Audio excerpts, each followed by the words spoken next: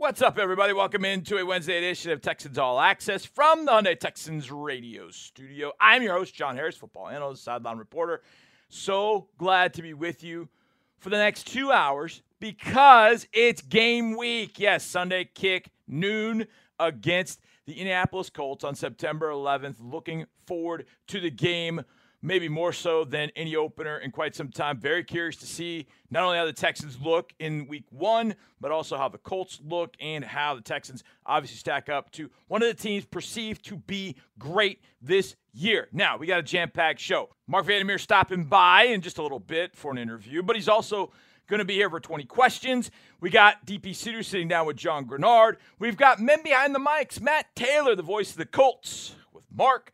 And then we got a little in the lab. But we kick off tonight's show with the general manager of your Houston Texans, Nick Caserio. And, of course, we got to get his thoughts right after shoot. Game week, baby. Let's go. You excited? Excited about the opportunity here on Sunday. So I think the team will be ready to go. Big challenge in front of us. So we'll have to play good football.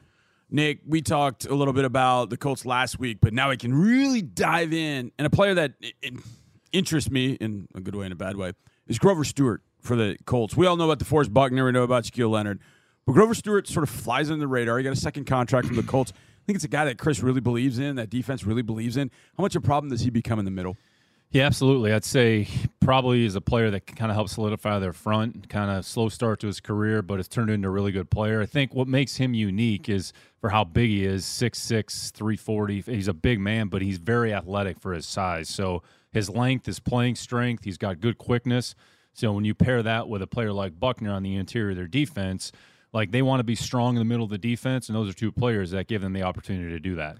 Nick, we always talk draft with you and players coming out of college, but you guys scout all the teams in the league here. And Matt Ryan, veteran, 37 years old, and you evaluated him coming out of college too. What do you make of his career, the trajectory, and what he brings to the Colts? Yeah, he's had a great career. There's no question about it. So he's been a very consistent player, very dependable player, very durable player. I mean, he's been on the field essentially every game that he's played. So it speaks to his preparation and speaks to his toughness. He's a very skilled player, very accurate. And I want to say he's around, 65% career completion percentage, which for a quarterback is really good. So makes good decisions, anticipates well, instinctive, smart with the ball. He's very, very tough. So for a player that doesn't necessarily move a lot, he's more of a pocket thrower, but he's very tough. He knows how to move within the pocket, and he can deliver the ball under stress and under duress. So I think they're excited about what he potentially could bring to their offense. So it's certainly going to be a challenge for our defense, no question about it.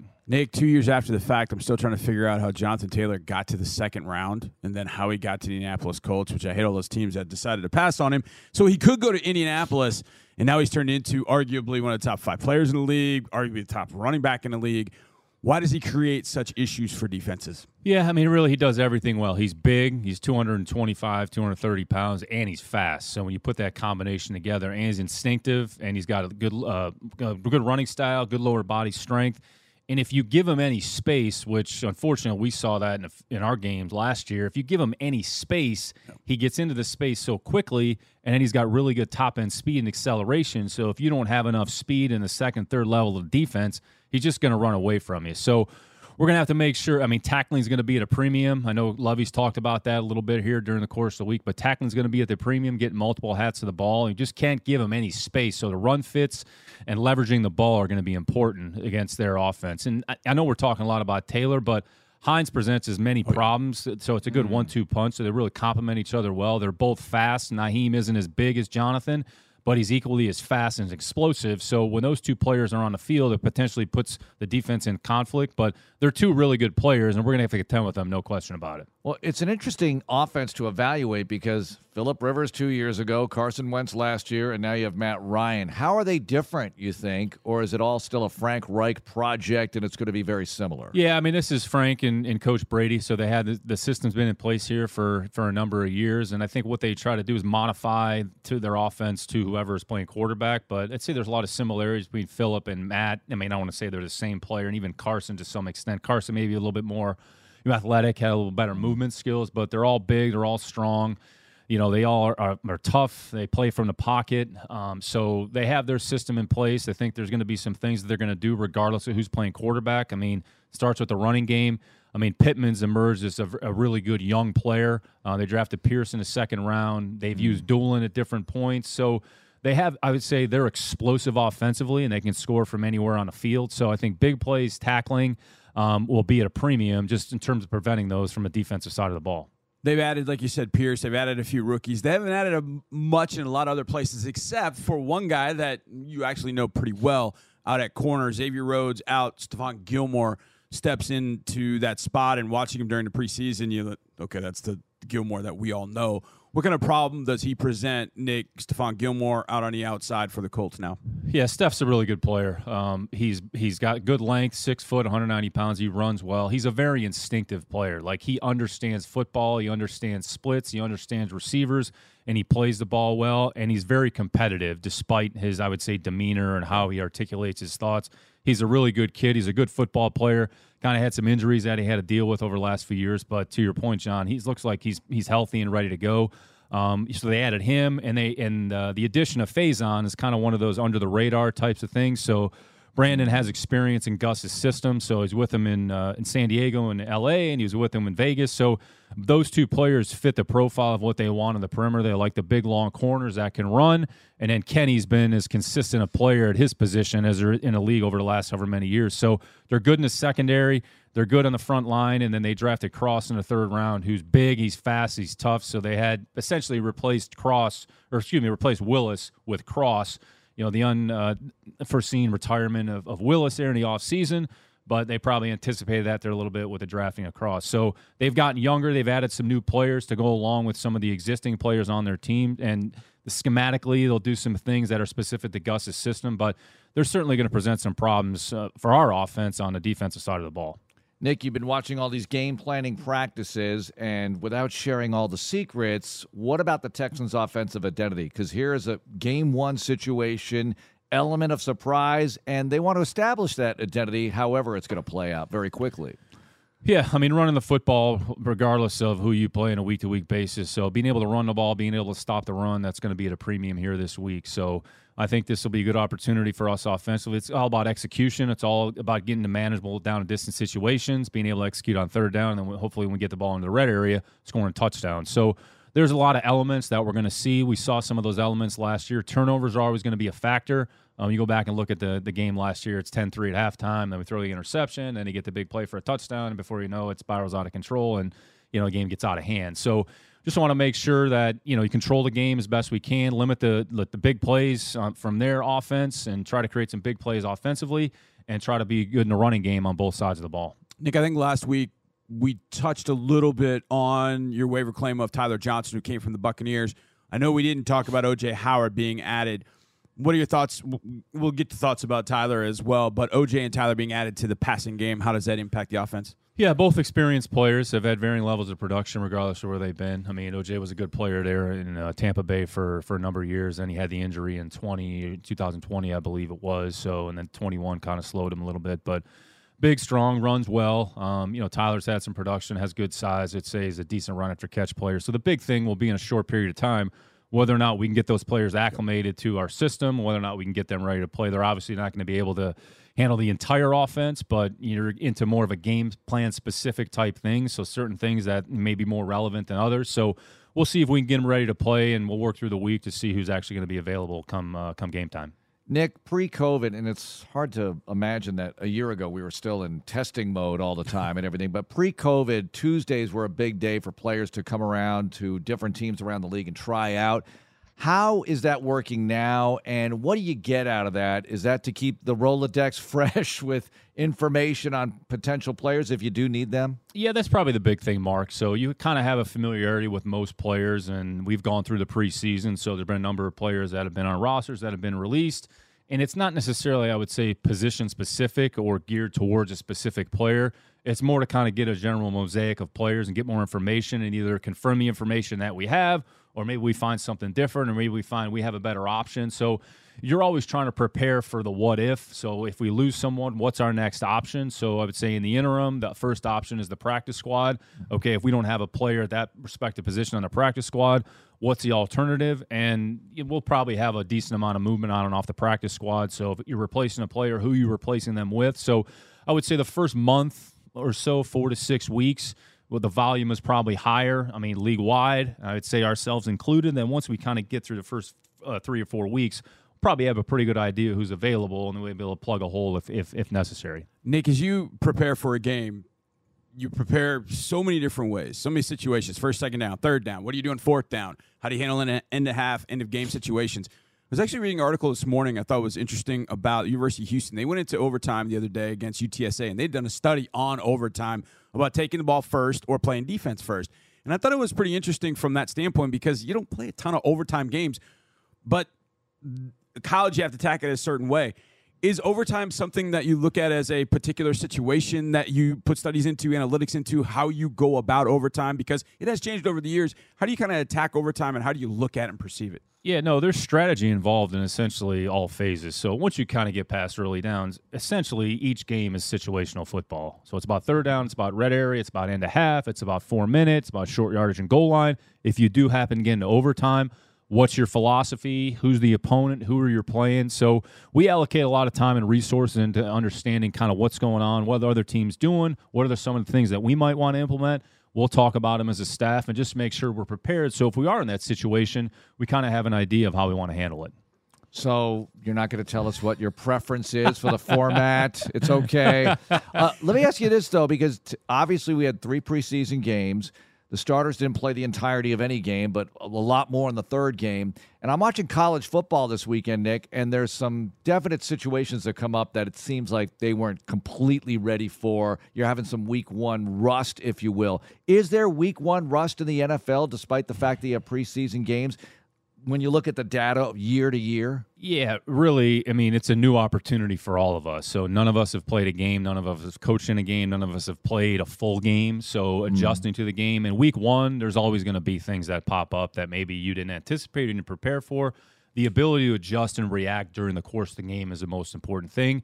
You'll have an idea how the game is going to declare in the first quarter on both sides of the ball. The kicking game will be the kicking game. So once you have a feel for how the game is being played, then you can kind of play out the rest of the game. But really, each play, you're going from first down to second down to third down to fourth down.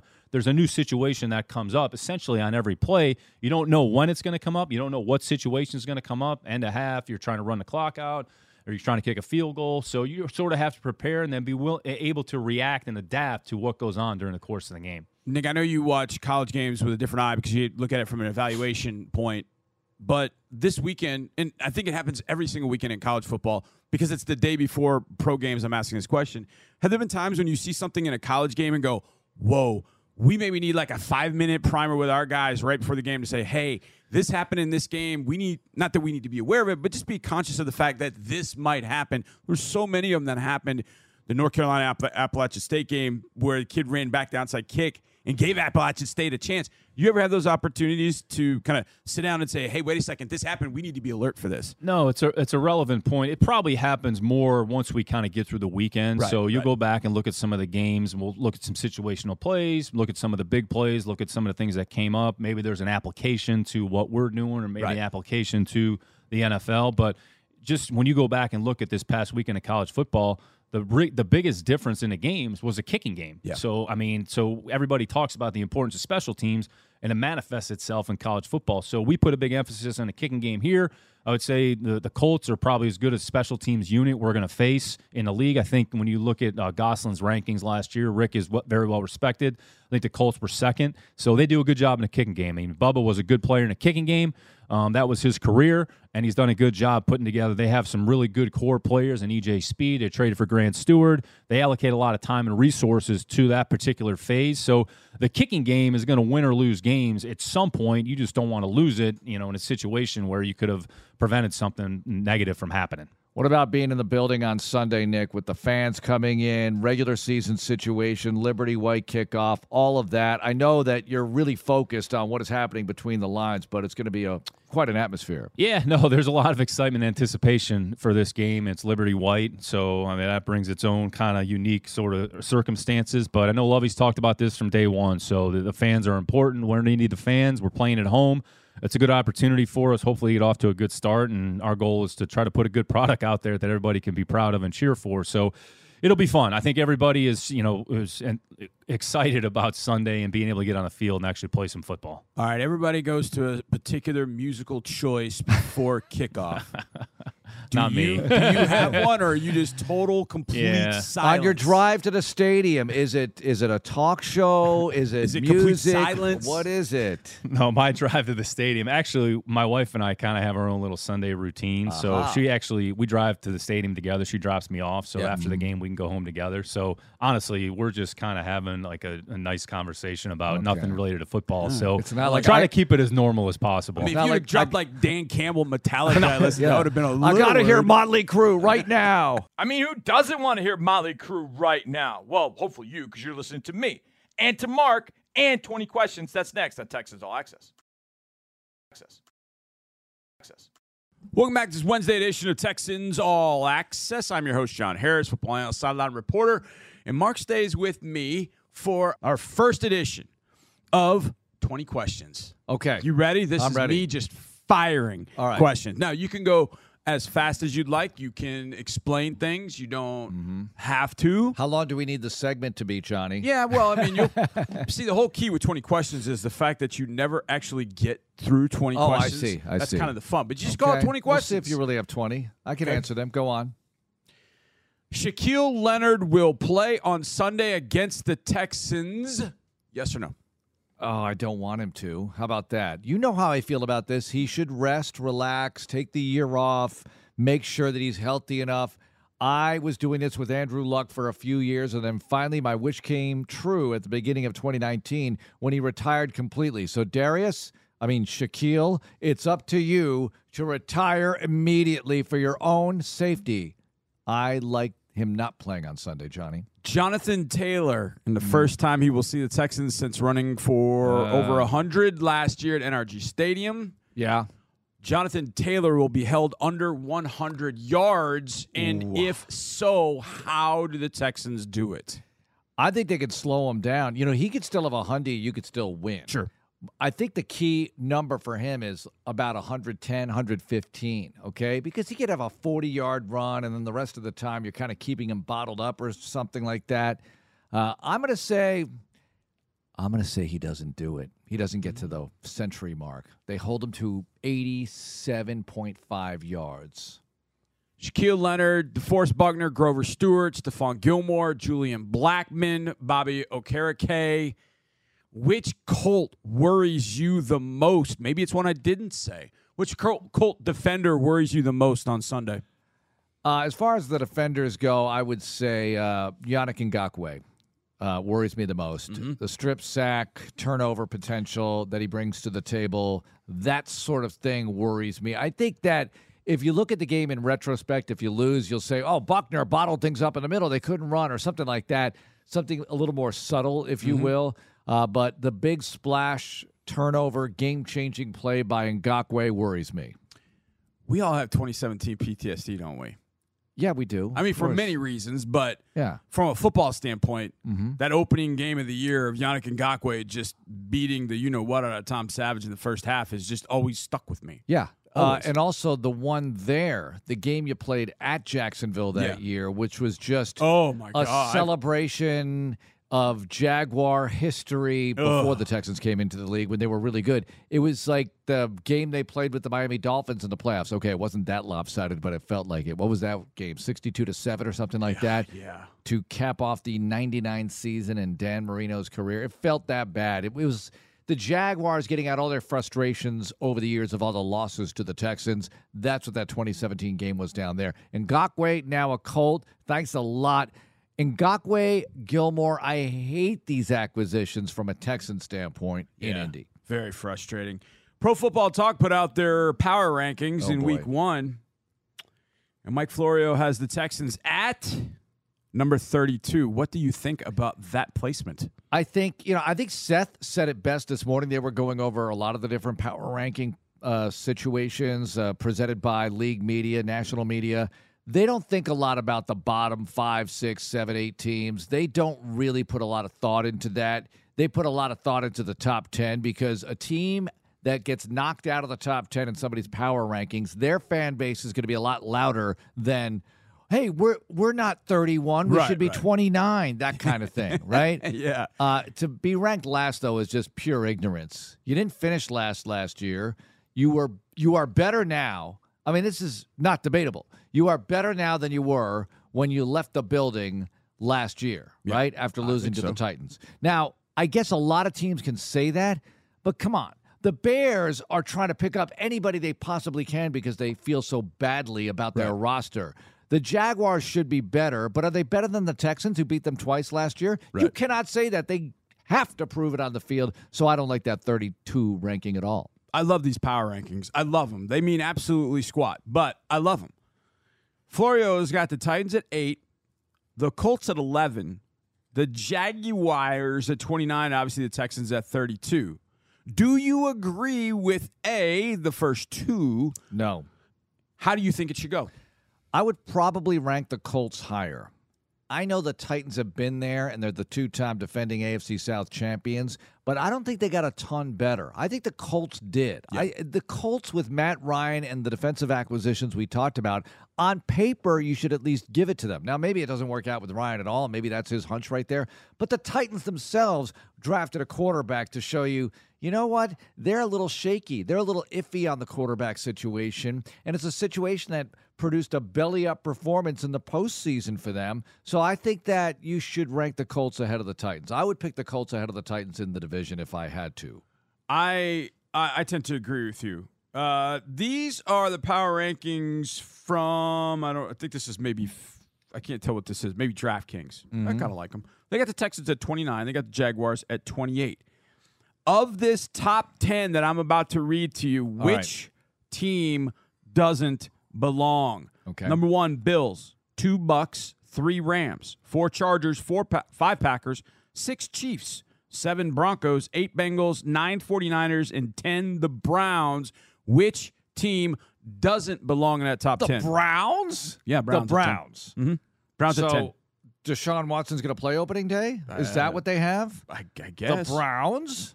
I mean, this He was says August in 4th. Yeah. He says this in disbelief. Mm-hmm. Yeah, you can't pick the Browns that high because they have to play the bulk of the season without Watson. Even with Watson, I get it. They've got a good roster, et cetera. You have to take that into account. With a better quarterback, they're going to be a lot better than they were last year. But Jacoby Brissett has trouble hanging on to employment as a starting quarterback, even a backup quarterback at this point in his career. So I don't swim in confidence if I'm a Cleveland fan right now. The other thing is this. What were the Chargers in that one? 4th? Yeah. That's given them a lot That's of love. rich. I'm one of the leaders of the Chargers are really good campaign. But they got to do it on the field. They have to be able to prove it, and there are a lot of teams that, I mean, everybody has to do that. But the Chargers, especially after missing out on the postseason, losing to a Raiders team that lost its coach on the final day with a chance to get to the postseason, they couldn't close the deal. That doesn't mean they're going to be bad this year, but I don't think you should rank them in the top 5. Pete Prisco has his power rankings for CBS Sports, and we are Pete. both Prisco fans. I love Pete unless I don't agree with him, then I don't like Pete. So tell me, do I like him or not right now? He has the Texans at number 26. One spot above the Detroit Lions. What about the Jaguars? One spot below, glad you asked, the Jacksonville Jaguars. Okay. Your comments about Pete Prisco's power You know, rankings. just as John McClain got Warren Moon into the Hall of Fame and will get Andre Johnson into the Hall of Fame, and he got a lot of people into the Hall of Fame, Robert Brazile, Pete Prisco feels like he got Tony Baselli into the Hall of Fame, and I don't know if he did or not, but, Pete was always trumpeting the cause of Baselli getting into the Hall, so good for him. Look, I think 26 is nice. I saw, whose power rankings did I see where the Texans had 5 games against teams that were below them? They had 2 against the Jags. They had 1 against the Giants, 1 against the Bears. I think that you have to rank the Giants pretty low based on the fact that they really don't believe in their quarterback. The Bears, for reasons I just stated previously, and the Jaguars should be below the Texans based on the fact that they lost twice to them last year, and they both are better, but how much better? Okay, he's got the Bengals at 5 and the Patriots at number 22. That's a little low for the Which Patriots. one is more likely to be wrong? Bengals at 5 or Patriots at 22? Remember, Matt Patricia is your offensive coordinator in New England. I think that I think the Bengals at 5 is probably more likely to be wrong. Okay, I think the Bengals, based on the fact that they won 10 games, they got hot in the postseason. They should be better this year, but 5 is high. 22 is low for the Patriots, Johnny, but I could see things going very wrong for New England in a division that's tougher. All right, the Jets might not be tougher, but the Bills want to smash the Patriots every chance they get, obviously. And they're not going to have another wind-swept, run-only game in Western New York. New England won't. The Bills will sweep them this year, and the Dolphins could be a lot better. I think it's going to be tough for New England. Okay, I'm going to give you 5 teams. Yeah. 5 teams. The Bills and the AFC West or the field to win the Super Bowl. So you got the Bills, the Chiefs, the Chargers, the Broncos, and the Raiders. Or are you taking the field? Now, most power rankings, as I'm looking at Sam Monson's, has the Bills at 1, the Chargers at 5, the Chiefs at 4, the Broncos at 7. No, I mean, so 4 of those 5 in the top 7. No. So you taking the Bills in the AFC West or the field? It's not even hard. You take that first selection, the Bills, and the AFC West. Okay. If you want to make it really hard, you say the Bills and the AFC North. Right? Yeah. Because the Bengals made it to the Super Bowl. The Ravens are going to be better if Jackson stays healthy. I don't expect much out of Cleveland. I really don't because of Brissett and all that. Yeah. Steelers, not the Super Bowl, but they're going to be a tough out. I would say that would make it harder because to me, the Bills are going to the Super Bowl. Yeah, I think so too. But you also only have AFC West in that scenario, the AFC. You don't have an NFC. And look, in 60 minutes, anything can happen. Oh, but this is to win the Super Bowl? This is to win the Super Bowl. I thought it was to go. Okay. To win the Super Bowl. Bills in the AFC West versus the I'll field. still take it because I got the Chiefs and you got the Bills. If the Chargers do get hot, and Denver could be really good, but I don't think they'll be that good. Yeah. Right. The Raiders, no. I could change it up and say the Bears and the AFC North or the field. What? To have the number one pick of the draft? No, to win the Super Bowl. The Bears? You get Ravens, Bengals, Browns, Steelers, no. and the Bears. No, I'm not taking that. You taking the field?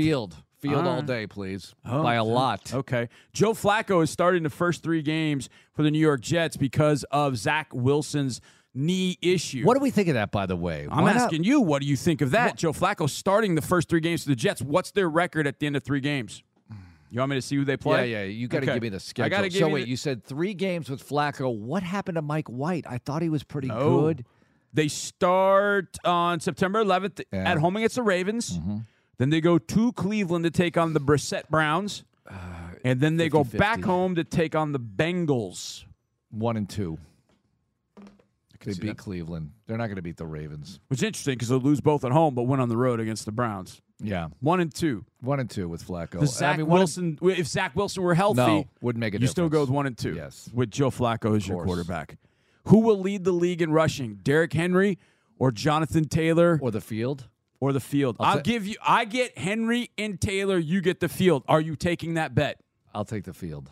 Really? I'll take a shot. Sure. Okay. Dalvin Cook stays healthy the entire season. Somebody else comes out of the Elijah Mitchell, one of these guys. Okay. All right.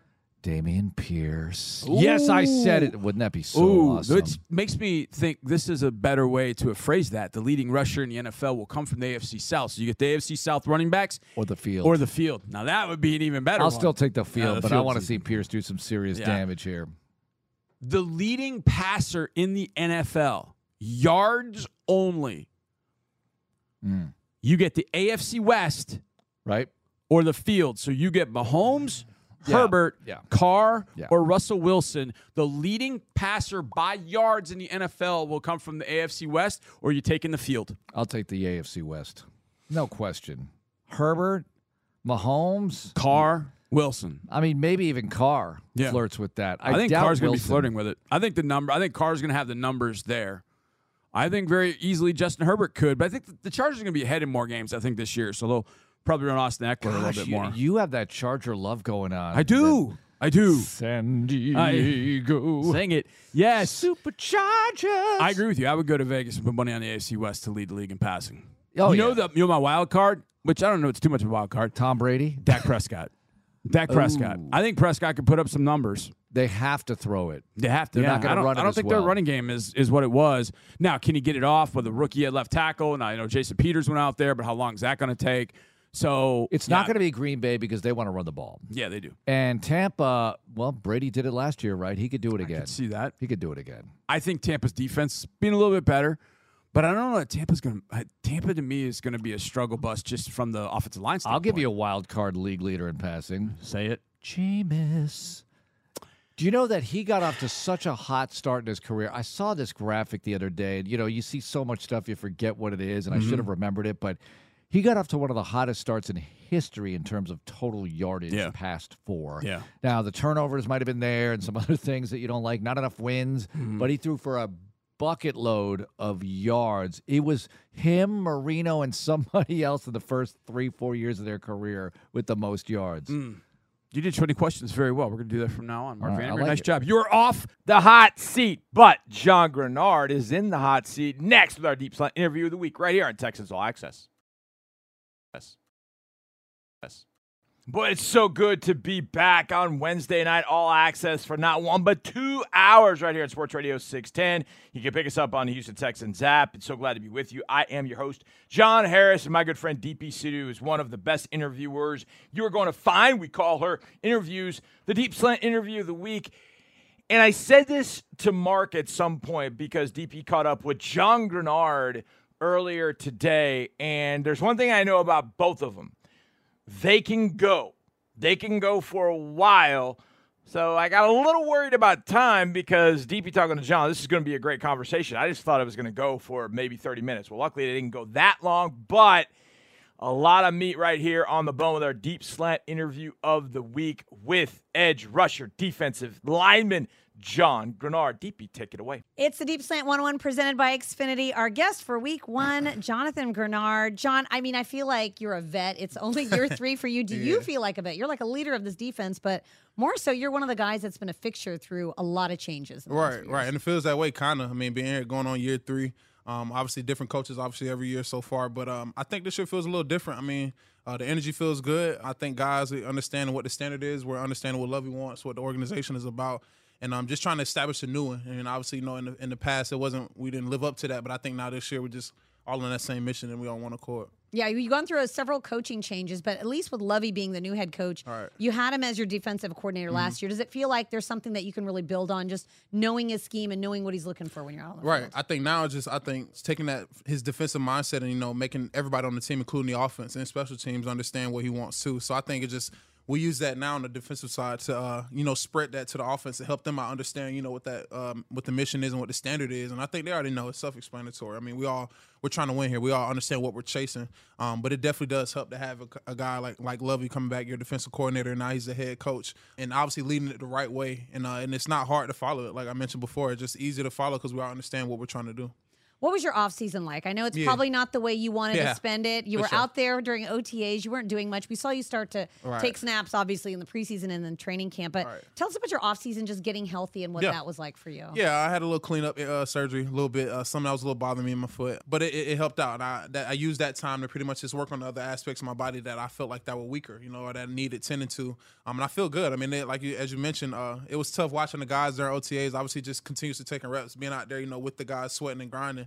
But we understand the business. We understand what the mission is, and understand the mental reps was huge for me. I just went back over my old film, watching the guys that are in there now, just trying to add to my game and just correct the stuff that I did to make me be a better and more efficient player. Yeah, I was going to ask you, what did you learn about yourself through all those mental reps and not being on the field? Yeah, that I think too much at the time, and I'm a big, huge overthinker. And I think that's my issue just in general in life, period, not just with ball. And I think whenever you can do that for anybody, to just dumb it down to where they can just play fast and do one thing, the mission is, and what they're asking you to do on that defense, offense or defense, it makes the game go faster, you're more comfortable, and that way you can just play faster. And I think overall that was the mission I was trying to get to. Each year I'm trying to learn something that I can build off of from last year. What about pass rushing? You're just known as obviously a great pass rusher in this defense. I know that you have had your conversations with Laramie Tunsil and Titus Howard, especially in camp. Right. So how do you improve your pass rushing heading into year 3, and how did those guys really help you? Yeah, like I said, even today, we're going to do it every day. We're going to go against each other, even though we don't go in against each other in the game. I just think to pick each other's brains from pass rush stuff, just little small things, because as all pass rushers, we all think the same kind of. We understand there's there's a million ways to get to the quarterback, but at the same time, it's kind of a foundational way that everybody gets to the quarterback, whether it's a certain move that is adjustable for one guy or fits him. But yeah, we do that all the time, and I just think overall it helps us. Iron sharpens iron, and these are guys that obviously at the top of their game with Laramie and Titus as well. And I think if we continue to do that amongst ourselves with the guys who got in our room across the defensive line, I just think that it'll be great for us and to build that camaraderie as well, just so that way we know going into the game and we can always just help each other out for whatever we need. Do you try different moves on them in practice? Yeah, you got to try them out and see like, hey, how's this gonna work? You kind of have to. Do they call you out when it's something new they haven't seen before? Kind of, yeah, because it's more so like at the end of the day we don't want to lose. I mean, some days you want to get an extra rep just to kind of see whether you didn't like how he beat you on that rep, you're trying to get another win, or you're trying to work something that you didn't before that you might have seen. So I think that's the good thing about it. You know, we never get into it that type of stuff just because we understand what we're trying to do. You get when guy get hit in the mouth or stuff like that. We understand this ball. We understand. That's a good thing about having a good relationship outside of the locker room or just inside on the football field to understand the mission. We can try a lot of things, and at the same time, we just got to be real with each other when it comes to it. If it's not a move, it ain't working. You can be like, nah, it ain't like working. Take that out of your repertoire. Like literally, I'll tell you like, nah, I'm gonna do this every time, and it's like, okay, so you just got to keep building, and vice versa. So I think it's beneficial for everybody. Well, one of the O linemen gave you credit for something. AJ Cann said you were the best trash talker on the team. He was asked who the best trash talker was. He said that.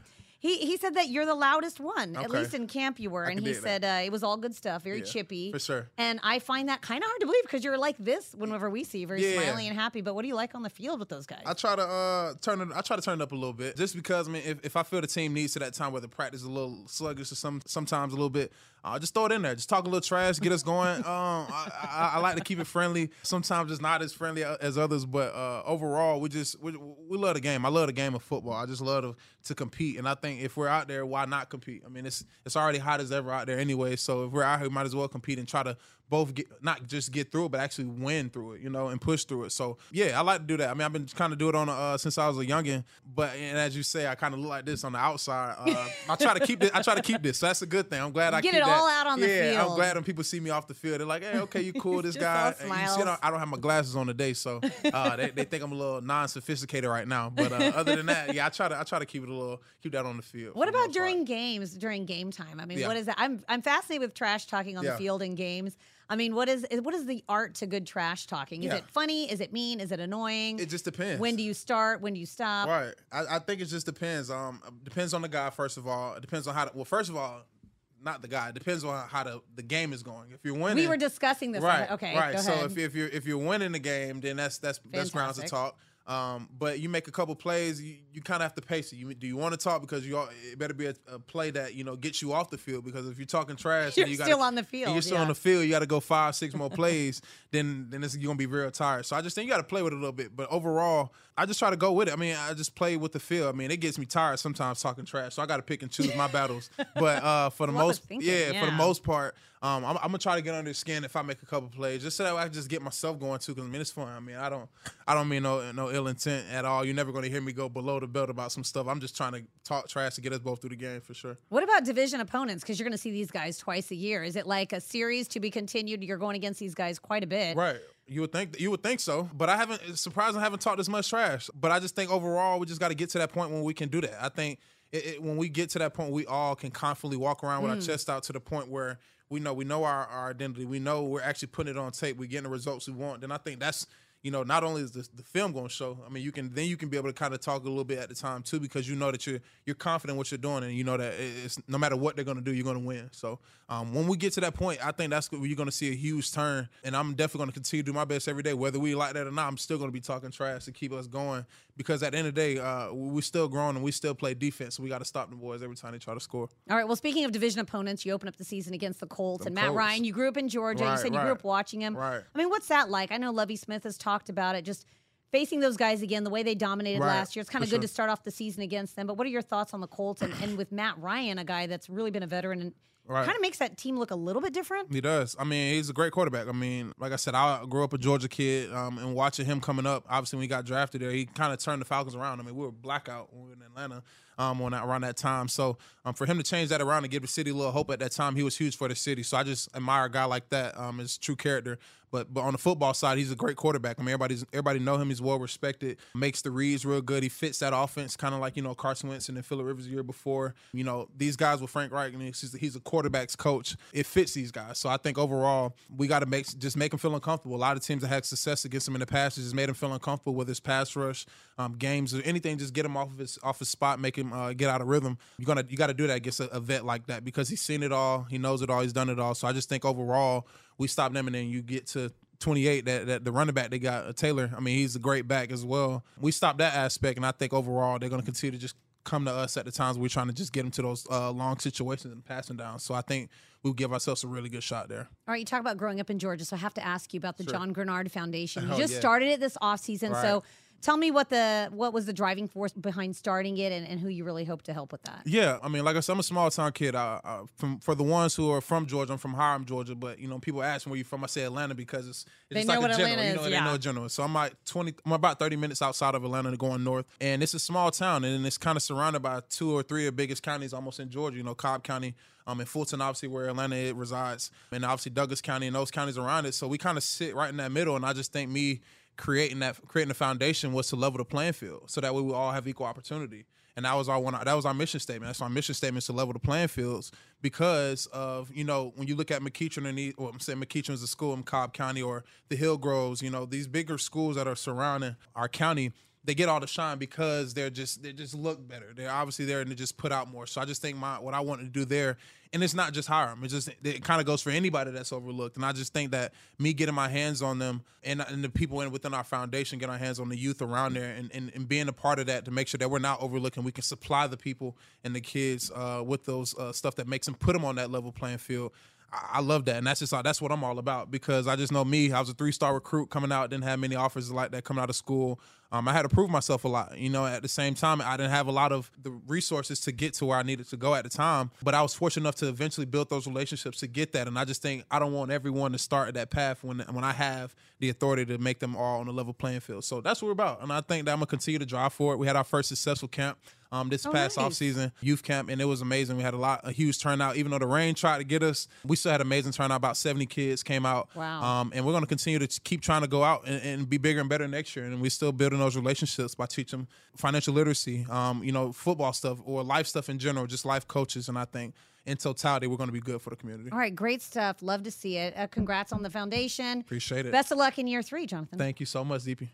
Well, those are two of my favorite people in the building, two of my favorite people anywhere right there, DP Sidhu and John Grenard. Now, one of my favorite people you heard earlier in the show, Mark Vandermeer. He's going to stop by at the top of the second hour with our men behind the mics, the two men making the call on Sunday for their respective teams. Of course, you know the voice, Mark Vandermeer, but do you know the voice of the Indianapolis Colts? Well, it's our friend Matt Taylor, men behind the mics, to kick off the second hour of Texans All Access. That's next. Stay tuned. Stay tuned. This is one of my favorite weeks of the year because, who doesn't get absolutely jazzed about having a season opener against a divisional opponent right here in our own beautiful NRG Stadium? We all do, right? In game week world, though, All Access for us kicks from 1 hour to 2 hours, and I'm always stoked about that on Wednesday and Friday. And I am your host, John Harris, football analyst, sideline reporter, right here in the Hyundai Texans radio studio. I've been doing this for 9 years, and this is the first week of the 9th year. And when we kick off the second hour, if we're lucky, and most times we are because Mark Vandermeer is an absolute beast when it comes to finding, locating, and interviewing the play-by-play man on the other side. It could be a woman. I don't know if there's any play-by-play women in the league for each team, I don't think, via radio. But Matt Taylor has been the play-by-play voice of the Colts for about the last 4 years, I believe. I think he took over in 2018 was when he took over. He's been one of our great friends. He was a sideline reporter, so he was essentially me. And then he turned into Mark. And that's magic. And when the two of them get together, we call it Men Behind the Mics. Mark, take it away with Matt Taylor of the Indianapolis Colts. Joining us right now on Texans Radio, Matt Taylor, the voice of the Indianapolis Colts. And here we go, buddy. Ready for 2022. Texans opening against Indy, and there's really nothing like it. I mean, this team has been such a thorn in the side. How about a sword in the side of the Houston Texans, Matt? How's it going? And you must have a great deal of excitement for this upcoming season. Oh, for sure. I mean, everybody does. I mean, it's football season. It's gone for so long, and then you just wait and have it inch closer and closer. And yeah, the Colts they're excited. I mean, the fan base is excited for this upcoming season. Certainly there's a lot of anticipation. You're trying to get that horrible taste out of your mouth from what happened last year to end the season, right? The Colts had a 98% chance of making the playoffs going into the last 2 games of the season. And then they stubbed their toe, and I mean, whatever bad metaphor you want to use, that's what happened to the Colts, because they lose to Vegas at home and then Jacksonville on the road, just inexplicable loss. And then, more quarterback changeover, a lot of changes in the offseason. So it's a good roster. It's a good team. And I think the fan base is chomping at the bit to erase what happened last year out of their memory and finally get off to a good start. That's something that this franchise and this team under Frank Reich just hasn't been able to do. And they've got to be able to do that this season, considering they play week 1 against Houston. But more than that, they play their first 2 games against the AFC South, and 5 of their first 7 are against the division. So if they get off to a bad start this year, there may not be a lot of room for, wiggle room there down the stretch to climb back into it like they did a year ago.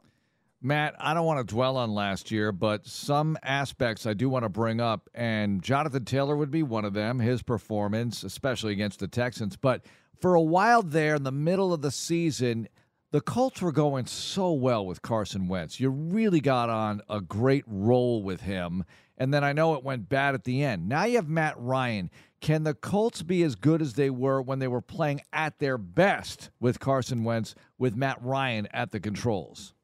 Yeah, I think so. I mean, if you go back and look at when the Colts were rolling last year in the middle of the season towards the end, Carson Wentz was really efficient, and he didn't have to do a whole lot in terms of, carrying the workload, because as you said, they did have Jonathan Taylor. He emerged as, an MVP dark horse. I think he's the best running back in the NFL because he's the perfect blend of power and speed. He can block, he can catch. I mean, the guy can do it all. So he was rolling. He really started to emerge. I think the problem towards the end of last year is that they just got a little bit too reliant on Jonathan Taylor. And, teams knew they had to take him away first and foremost. And down the stretch, the Colts just couldn't capitalize. I mean, in theory, if you're a novice football fan, that the better you are at running the football, the easier it should be to throw it and capitalize on play action and win on the outside and keep teams guessing. That just didn't happen for the Colts. I think there's a combination of a lot of things that contributed to that, but, quarterback's a big part of it. Receiver talent was a part of it. The Colts only threw for over 200 yards twice in the last 8 games of the season last year. So it just, for whatever reason, did not work out with Carson Wentz, both on the field, off the field. Just it didn't mesh for whatever reason. And so here we go again. It's another quarterback. It's 5 straight years with a different quarterback at the helm.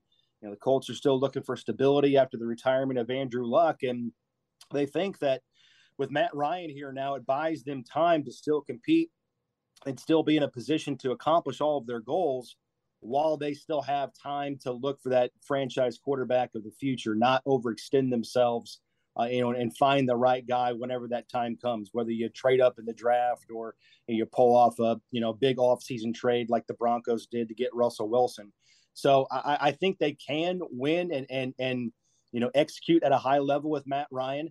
And I've said this all along, if you get a typical Matt Ryan type of a season, and by that I mean if you look at his history, 14 years with the Atlanta Falcons, if he puts up 4,000 yards passing and he's somewhere between 23 and 30 passing touchdowns, and he's completing 66, 67% of his passes. Again, that's a very, stereotypical, very good Matt Ryan type of season. If he gives you that, there's no reason why the Colts can't flirt with, double-digit wins and possibly winning the division for the first time since 2014.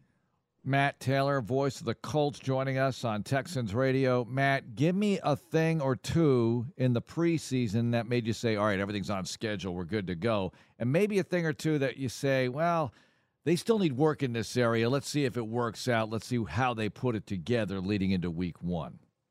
Well, I think the first one is Matt Ryan. I mean, I think he is as advertised. You know, what you saw when he played at a very high level in Atlanta, that's what you're getting so far through a month of training camp with the Colts. He's in command of the offense. Guys respect him. He has this sort of, quiet arrogance about him where he's very respected in the locker room, but at the same time, guys know that they've got to be on their P's and Q's with a veteran like him. He commands respect. He has to get the best out of everybody on the field when they're out there. And so from that standpoint, I mean, he's incredibly accurate. The ball placement, the decision making. You know, there's going to be a lot of guys that get involved in this offense. That's a Frank Reich staple. That's a Matt Ryan staple dating back to his Falcons days. So that makes you feel good. Maybe even bigger than that, though, Mark, is that this team is healthy. And if you're a Colts fan, and if you pay attention to the Colts in Houston, you know that hasn't been the case the last couple of years, especially last year. Going into the regular season, training camp was basically a wash because there wasn't a lot of time on task for that team last year because Carson Wentz went out the second day of practice. Quentin Nelson went out the second day of practice. T.Y. Hilton he missed a lot of training camp. Ryan Kelly was banged up. Braden Smith, their right tackle, was banged up. I mean, they had a lot of key players and star players that just didn't practice a lot and play a lot before the regular season. And I think that contributed to their slow start. They were 0-3 and then 1-4. And that's really been, the theme of the Colts is just wait for injuries to happen because they've happened the last couple of years. So they're incredibly healthy right now going into the season, knock on wood as far as that is concerned. So that's been a nice welcome change. There's no drama as far as the injuries are concerned. And then I think some of the things that give you a little bit of trepidation is, the offensive line is really, really good in terms of their starting five, but the depth is young and inexperienced. They signed Dennis Kelly in the offseason, but he hasn't practiced the entire time in training camp. He's kind of like the one big injury that the Colts just haven't been able to get him on the field. So he's sort of their swing tackle, that veteran guy that, played a lot of those years with Tennessee. Last year he was with Green Bay. So you have him. And then you've got Bernard Ryman. He's the backup left tackle. They picked him up in the third round. He's a guy that I think can be the long-term answer at that left tackle position. But right now he's never played a game in the NFL. And most of their depth along the offensive line is either a first-year guy or a second-year guy and not a lot of experience. So hopefully that unit can stay healthy and intact because there's just a lot of unknowns with the depth along that offensive line on offense. Defensively, you feel really good again about the starters. They've upgraded with, premier talent, like we talked about before we started, with Unique Ngakoue in here now, Stephon Gilmore at the cornerback position. So they've upgraded on that side of the ball. But again, depth is a little bit of a concern at defensive tackle, maybe a little bit in the secondary. So I would say that the biggest strengths of this team are the 22 players starting on offense and defense. After that, you have to factor in what are the Colts going to look like on special teams? And if they do start to get banged up with injuries, can that backup talent come in and still play at a high level? Matt Taylor, voice of the Colts, joining us. I agree with you. The Colts can be very good if certain things work out. What about the Titans here? How are we feeling about them from an Indy perspective? I saw a little Malik Willis work in the preseason, and I thought, that could be a problem. And I know they just got the injury to Harold Landry. They've got some other issues, but what do you think of the Titans, the two-time defending AFC South champions going into 2022, Matt? Yeah, it's funny you bring that up because, this is certainly, a topic of conversation around here.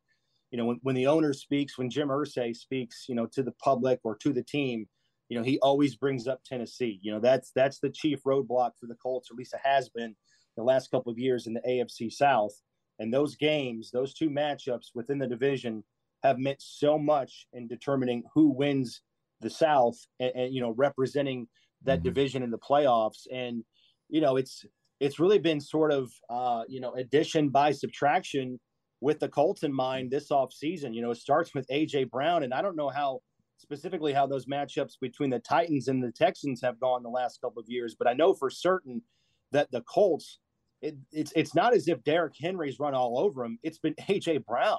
The Colts have actually done a nice job, all things considered, against Derrick Henry in the ground game. It's A.J. Brown on the outside and Ryan Tannehill that have torched the Colts and have, gone on a nice little winning streak against Indianapolis in those matchups here. So without him, I mean, the Colts didn't have a first-round pick, but they were celebrating on that first night of the draft when A.J. Brown got traded out of the division. They were doing fist pumps because he's been a thorn in their side. And so now with Treylon Burks there, I know he's a nice little player out of Arkansas, and they think they can get, similar production. But I've got my questions right away, as a rookie coming out here. Robert Woods has really never been a number one guy. He's coming off an injury. They haven't really drafted very well the last couple of years, but they've still gotten it done. Nick Westbrook-Akina out of Indiana, he's a local kid that we're familiar with here. He's an undrafted guy. So I'm just curious how they're going to have explosive plays on offense like they have the last couple of years without A.J. Brown on the outside. And then on defense, yeah, I mean, they were one of three teams, or the only team, I should say, last year that had three players with 8 sacks with Autry and Simmons and as you said, with that injury. So I'm just a little bit curious how they're going to sustain, because they've lost a lot of top end talent the last, 3 or 4 months here, dating back to the draft. This should be Indianapolis's year to get it done. But until you dethrone the king, if you will, it really doesn't matter. And the Colts, again, have talked very openly about what their goals are and how important those matchups are to their success this upcoming season.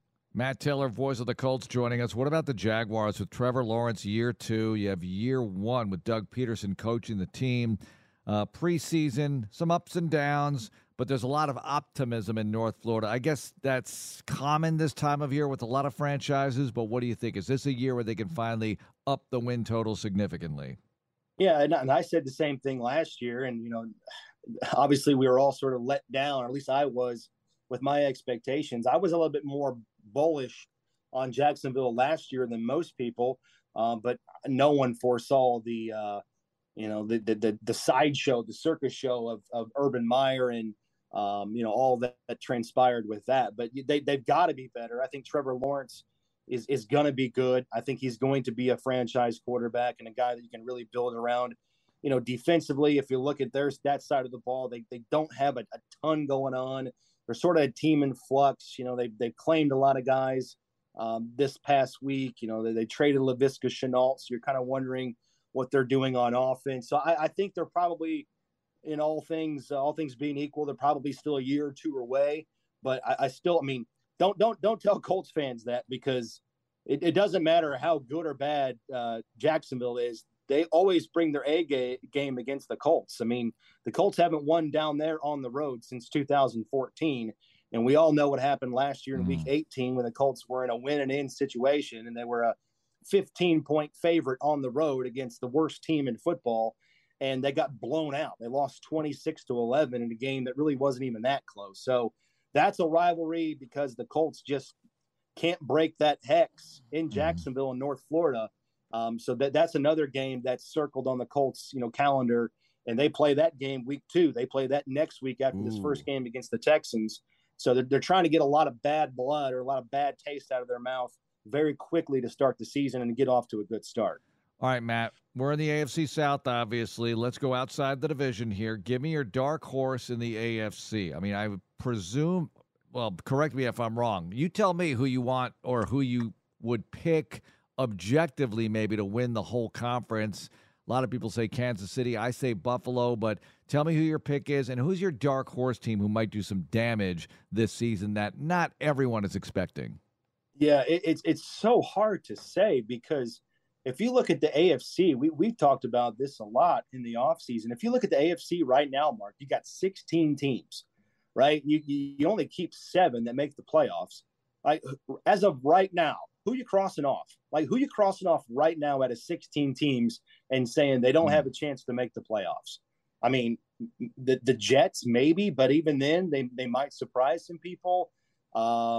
Maybe Jacksonville, but again, we just talked about them. They've got that franchise quarterback.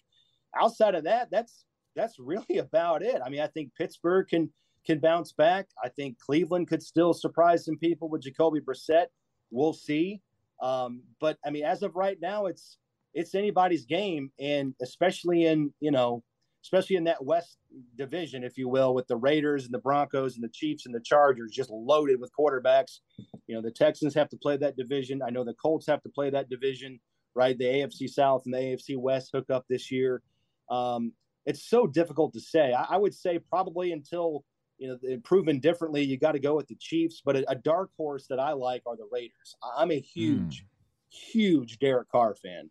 If you're in my inner circle, you get tired of me saying how much of a man crush I have on Derek Carr and what he can do. So they might be one of those teams to watch out for this year. But the AFC is going to be maybe the most parity-filled conference we've seen in the last couple of decades. Yeah, it is going to be fun to watch, Matt, and I can't wait for Game 1, September 11th at NRG, high noon, Texans and Colts. Thanks for visiting, my friend. You got it. My pleasure. I can't wait to see you. And that has a double meaning, really, because we have not had a chance to see Matt in a little bit because I don't think they traveled. They didn't travel in 2020, obviously, and I don't think they traveled in 2021, but I could be wrong about that. But it is going to be good to see Matt Taylor and the Colts radio team on Sunday and see the Colts as well. Now, we got a lot going on around our Texans world, and when two geeks get together and start nerding out, well, we call that In the Lab, and those two geeks are, well, myself, Andrew Doherty. In the Lab, next, right here on Texans All Access. It's game week! Yes, sir! Welcome in and welcome back to our second hour of Texans All Access. Hopefully you didn't miss Men Behind the Mics with Matt Taylor, the voice of the Indianapolis Colts, and, of course, Mark Vandermeer. And as I said earlier, game week is just, it flies. It really does fly. You have sort of a routine, but you got to get back in that routine, and that's what we're getting into, the fact that we've got 2 hours, again, during the season. The off-season, we get 1 hour from 6 to 7. In the season, we get 2 hours we get 3 on Tuesday. We get 2 on Wednesday. We get 1 on Thursday because it's Thursday Night Football. But then we get 2 on Friday. So I'll be back on Friday. Again, like I said, it's my 9th year doing this. So we got this down to a science, and we've been doing In the Lab for about 5 or 6 years. And that is Drew Doherty and myself. And we get together and we geek out about any number of things. And that's why we call it In the Lab. Here's this week's episode.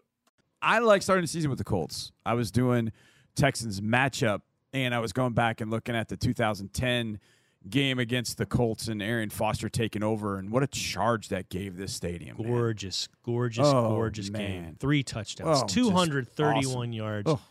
Easily the finest individual performance on the ground by a Texan in team history. Just so much fun. What's the second one? Man, you got me there. It's Arian, or maybe Lamar Miller, the 97-yard night that he got the 97-yarder. Yep. But I would have to go back and I'd have to study that. I just threw that out there, just thinking we always talk about that one, but are there other ones that stand out? He didn't get the yardage, but he kind of was. I mean, I think he was the difference in the game offensively. 7-1 Texans, 7-1 Bears. Yeah. Sunday Night Football at Chicago in 2012. He gets the touchdown catch. He had one. It was a very, you had to slug it out type of effort, but he was very good that day in a sort of odd way. It's not. No one's ever going to say that's the second best performance, but that's the one that still kind of jumps out to me of all his performances. Yeah, he had one. I think it was Tennessee in 2014. I thought was pretty good. His game against Dallas and in 2011. Yeah, his game against Dallas in 2014, even though on a losing effort. I remember the third quarter. First half, we couldn't really get anything going. Neither team really could in that game against Dallas in 2014. And then Arian really kind of woke everybody up in the third quarter. Didn't give it to him enough in overtime. Yeah, and then tried to throw it to him in overtime. Anyways, I don't want to get into that. Didn't get it to him enough. Anyways, that's neither here nor there. John, we're going to do a few things relative to game week. All right, you're going to answer or finish a sentence for me. Oh, boy. And we're going to also have our cream of the crop predictions. The cream of the crop. Okay. So we're going to welcome our good friend Randy the Macho Man Savage back in. Oh, baby. Yes. So the Macho Man. The cream of the crop. Thank you, Macho Man. The Macho Man give us his stylings for cream of the crop, but then we're going to give who we think will be the cream of the crop. But I want you to answer this sentence. Ooh, okay.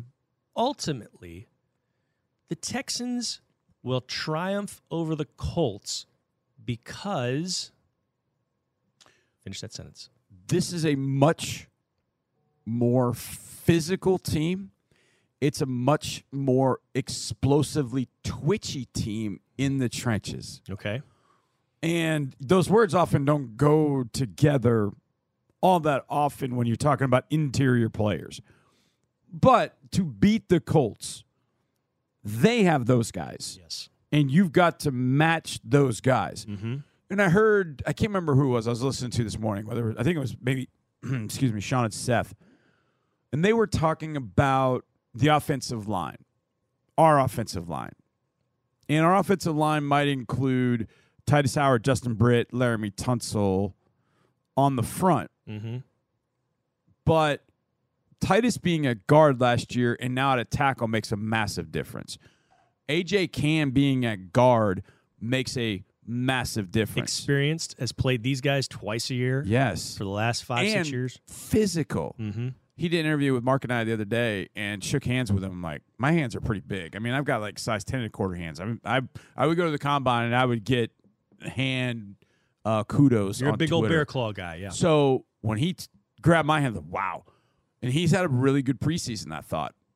And then when Kenyon comes around, that changes everything at left guard. Even if it's Justin McCray to start, I think it's better than how the Texans started at left guard. I would have rather had McCray at guard, Howard at tackle, as opposed to what they ended up starting in week 1 last year. So I just think that change of Titus out to tackle, A.J. Kane coming in at guard, and Kenyon potentially going in at guard, or Justin McCray guard, I think changes things for this offense, no doubt. And defensively, I think Malik Collins has taken his game to a different level. Roy's in the second year. I just think there's so much better inside. You got Booker, you got Heinisch. You got some dudes that have some twitch, some stout power. And then you add Obo outside to what you already had. Then you got your 2 vets. I just think you're that much more explosively twitchy outside. And I think the Colts, I don't want to say are the same, but the Colts added Ngakoue on the outside. Now, he won't play the run. But if a team's going to have great edge rushers, I'm okay with that because you got Laramie and you got Titus out there. But they add Ngakoue. But on the offensive line, they lost Castandro 2 years ago, and I don't think they've ever really fully replaced him. So now it's Matt Pryor. They got Danny Pinter replacing Mark Glowinski. And Glowinski was the glue that held that line together. It's still going to be a good offensive line. But those are 2 losses over the last couple of years that could really hurt the Colts. So if your defensive line can match up, especially in those 2 particular spots, and then you can win and win consistently with that explosive twitch, that power up front, then you got a great opportunity to win this football game. All right. I like that. My answer would be because takeaways. Yep. And a rejuvenated run game. Okay. I think you're gonna have to get takeaways, clearly, for this defense, for this team to flourish. And I do think the run game with Dameon Pierce is going to be so much better than what we saw last year. Yes.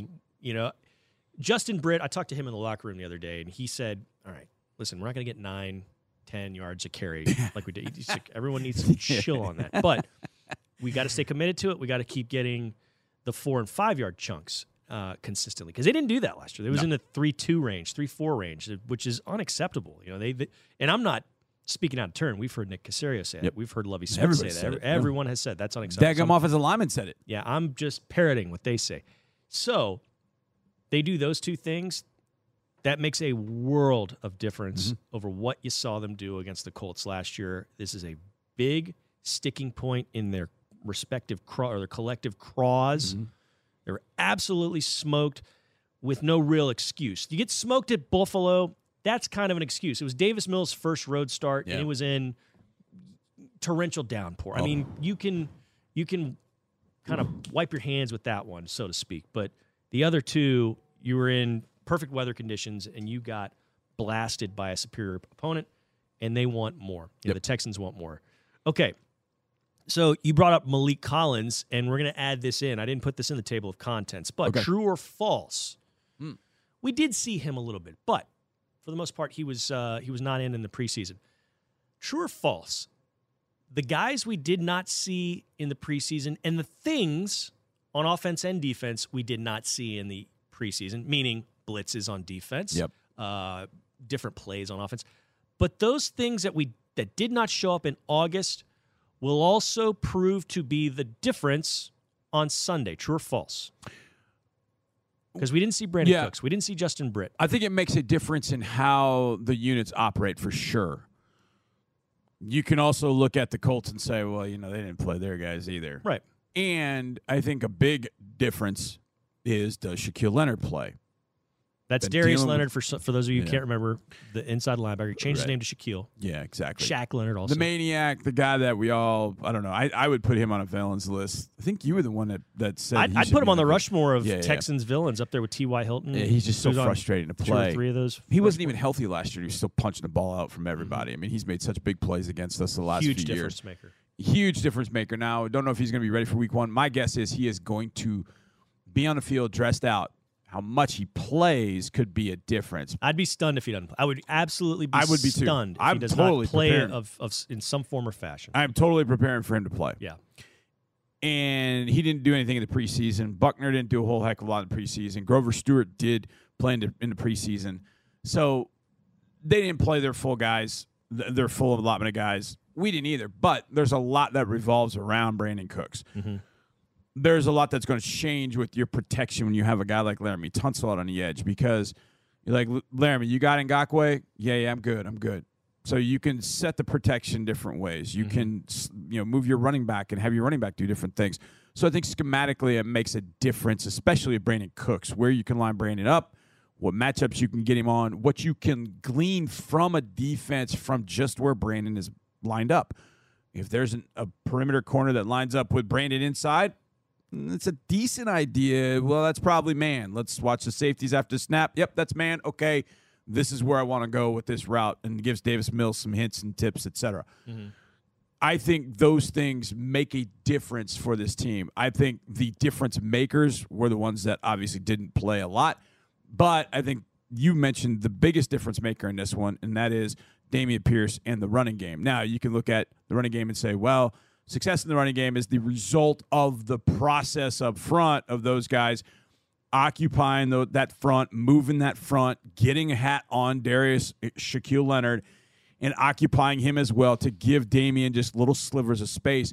But I think also the one thing last year's team really could not kind of tap into was this game is 17-17. And it demands us to win the next 5 minutes of game action as physically dominant as it can be. Mm-hmm. This game is teetering on the brink of us really pushing it over the edge. Can we take it over physically?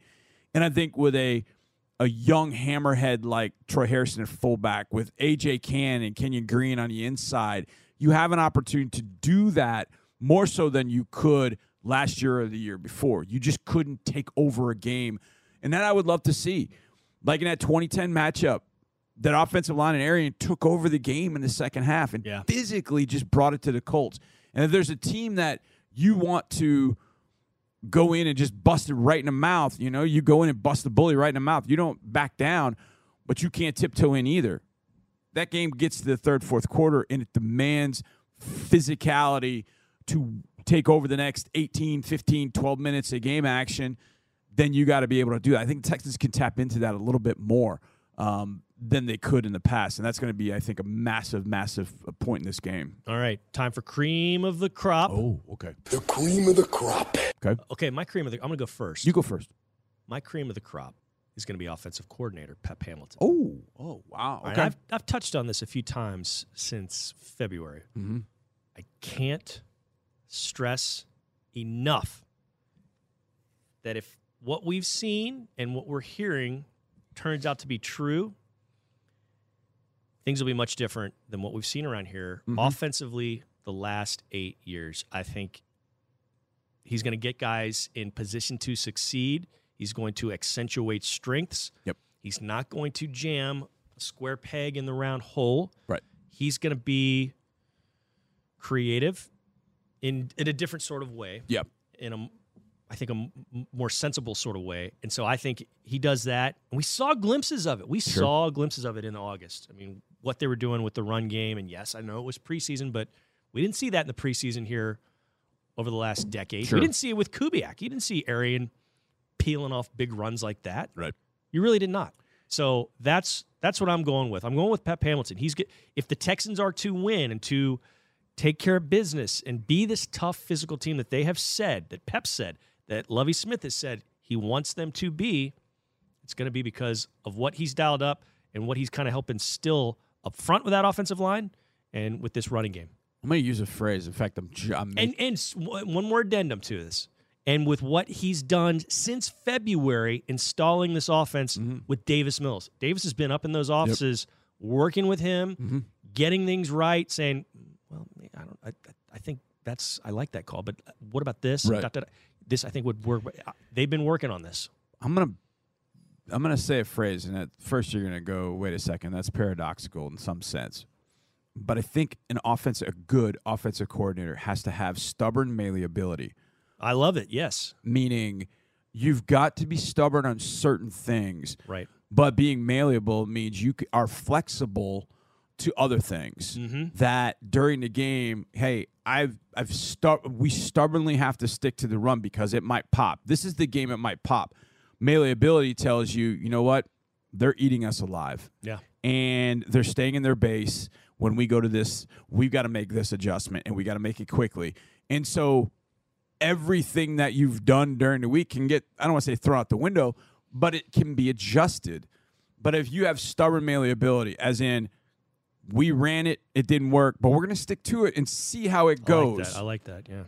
And be flexible off of that. And I think that's one way that I see Pep being different than play callers maybe in the past, which I'm okay with. My cream of the crop is going to be a guy that you mentioned just a little while ago, I brought up, and that's Malik Collins. All right. I think Malik Collins, during training camp, was playing at a level that I've not seen him since his days in Nebraska. Nice. His quickness was the same, if not better than it was last year. His power, he's so quick and concise with his hand movement and everything he's doing, and he has counters for everything. Now, it's a battle going against Quentin Nelson. It's going to be a battle going against Danny Pinter, even though he's going and starting presumably for the first time if it is Pinter at guard, which I expect. Then you got to go against Ryan Kelly at center. So that interior is pretty stout and pretty tough, but I think Malik matches up with them really well because of his quickness. And he's not just a guy that runs up field at 288 pounds, 285 pounds. He's a good solid 305. And if you see Malik, his butt and his thighs are just massive. So it's not like he just runs up field and gets knocked out of gaps.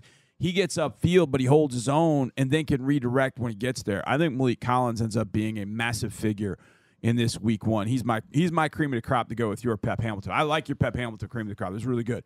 It was really, really good. But I'm going with Malik Collins on the defensive side, and I think he's got to be a big key. Well, you know what? I like your Malik Collins, and I also like your stubborn malleability. So we're just liking everything today. This has been fun. How do you like that, oxymoron? Stubborn malleability. I think it's something all offensive coordinators need to have at some point in their repertoire. But hopefully Pep Hamilton will show that he's got that and then some on Sunday, calling plays against the Indianapolis Colts. Now, there's plenty going on around the NFL. Why is Friday a big day for one of the great quarterbacks in the league? What's going on with other squads as well? We'll have that right here in Texans All Access. We go around the NFL next. Stay with us. Stay with us. Stay with us. We got one final segment of this edition of Texans All Access from the Hyundai Texans radio studio. What a great show it's been. We had Nick Caserio on with Mark and myself. Mark stopped by for a little 20 questions. John Grenard was in the house with DP Sitter for a deep slant interview of the week, brought to you by Xfinity. Matt Taylor was here, the voice of the Colts, who did a little men behind the mics with Mark Vandermeer. And then, of course, you got in the lab with Drew Doherty. That's always fun stuff. So let's finish up by going around the league. And probably the biggest item to me going around the league is, and I've asked this numerous times of our guest, John McClain, et cetera, what's going to happen with Lamar Jackson's contract? And, well, we should know by Friday. we should know whether the Ravens and Lamar Jackson will come together. I won't even say his agent because he's his own agent, he and his mom, and there's been no agreement. Well, today he set Friday as the deadline for a deal. Now, the other side of this is his claim that, yeah, we are still talking, but Friday is the deadline. We get to Saturday and there's no deal, we're done. If that happens, 18, 19, 20, 21, 22, this is the 5th year of his last, that's it. So if they can't come to a deal, now the Ravens can franchise him, which I would imagine they're going to do at the end of the year if they can't get a deal done by Friday. But Lamar seems to be a guy that he says it's Friday, it's Friday. It's not like, well, Friday, but maybe we'll move it to Wednesday. No. He seems like a guy that sets a deadline, and he is going to stick with it. Now, like I said, he told reporters today in Baltimore, as of right now, we're still talking. The week's not over yet. That deadline's coming up very, very soon on Friday. Now, the day earlier, on Thursday, we have NFL football. Real ones that count in the standings. Not like Baltimore's 23-game preseason streak. Who cares? And not the fact that Texas were 3-0 in the preseason. It's fun. It's fun to get wins. But now it's for real. And it starts Bills-Rams in SoFi. The Rams will be dropping the flag, baby. They already got their incredible rings. But they're going to drop the banner in Los Angeles.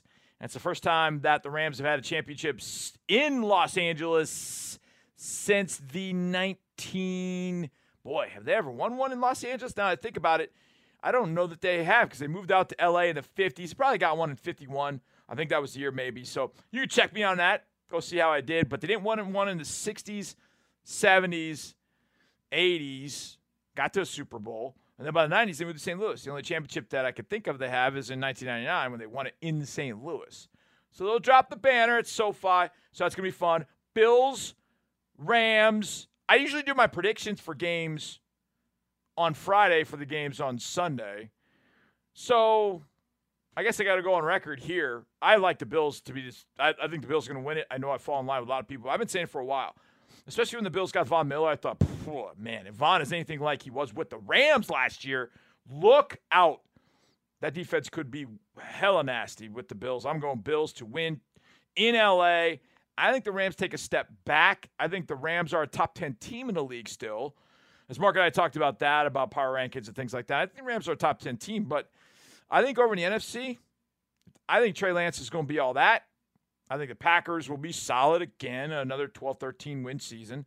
And I think the Eagles are going to surprise some teams, and the Cowboys have as much talent as anybody in the league. So I think those are the teams to end up watching the NFC. I just don't know what to think about the Buccaneers. But I'm going Bills to win tomorrow. And you know what? Let's have them cover the spread. The Texans picked their captains. A lot of teams announcing that today. I think the Bills announced theirs. They've got like 1,000 captains. I sent that picture to Dre and to Mark. I was like, man, this is participation trophy stuff. 9 captains. Well, the Texans have 5. 2 offense, 2 defense, and 1 special teams. And offense, it's hopefully the pass-catch combination we're going to see a lot of this year. Davis Mills, Brandon Cooks, offensive captains. Over on defense, how about Jerry Hughes? Not even here for, 3 months? 4 months? He is a captain, and Christian Kirksey, not surprising that the man in the middle is a captain on defense. So Jerry Hughes, Christian Kirksey on defense. And our fave, our buddy, longtime long snapper, Pro Bowler, John Weeks, special teams captain. So Davis, Brandon, Jerry Hughes, Kirko, and Weeksy are your 5 captains for your Houston Texans. Get pumped. I love it. I don't – look, when everybody – you have these captains. I saw somebody make a comment that Trey Lance was not voted captain with the 49ers. I'm like, look, man, you got Trent, you got Kittle, you got Juszczyk, you got all kinds of players on that 49ers, roster that have probably been captains in the past and aren't going to lose being captains. I'm not putting anything over on Trey Lance, but you can make a lot is made of that. okay, well, this guy wasn't made a captain here in Houston. Does that mean that Laramie Tunsil's not going to be a leader, or that Titus Howard's not going to be a leader, or JB, Justin Britt's not going to be a leader? Yeah, those guys are going to lead. They're just not given the title of captain as voted on by the players. So captains voted here in Houston. Bills-Rams tomorrow night. Lamar Jackson. And finally, I asked this question to Mark, what he thought. Joe Flacco will start the first 3 games, presumably, for the Jets, and it starts against the Ravens, Lamar Jackson's team, this weekend. Zach Wilson is out until week 4, the number 2 overall pick in the 2021 draft. With that bone bruise, just couldn't get back ready for week 1. They decided to give him more time, and so he'll be back in week 4. But Joe Flacco, the venerable, 2008 he was drafted. How about that? Still sticking around, still kicking. Jets take on the Ravens, and Joe Flacco will start that game. So there is your Around the NFL news of the day right here on Texans All Access. A big thanks to Nick Casario, to Mark Vandermeer, to Drew Doherty, to John Grenard, DP Sidhu, Matt Taylor, and all of you for listening. Thank you so much. We'll see you tomorrow, and as always, go Texans.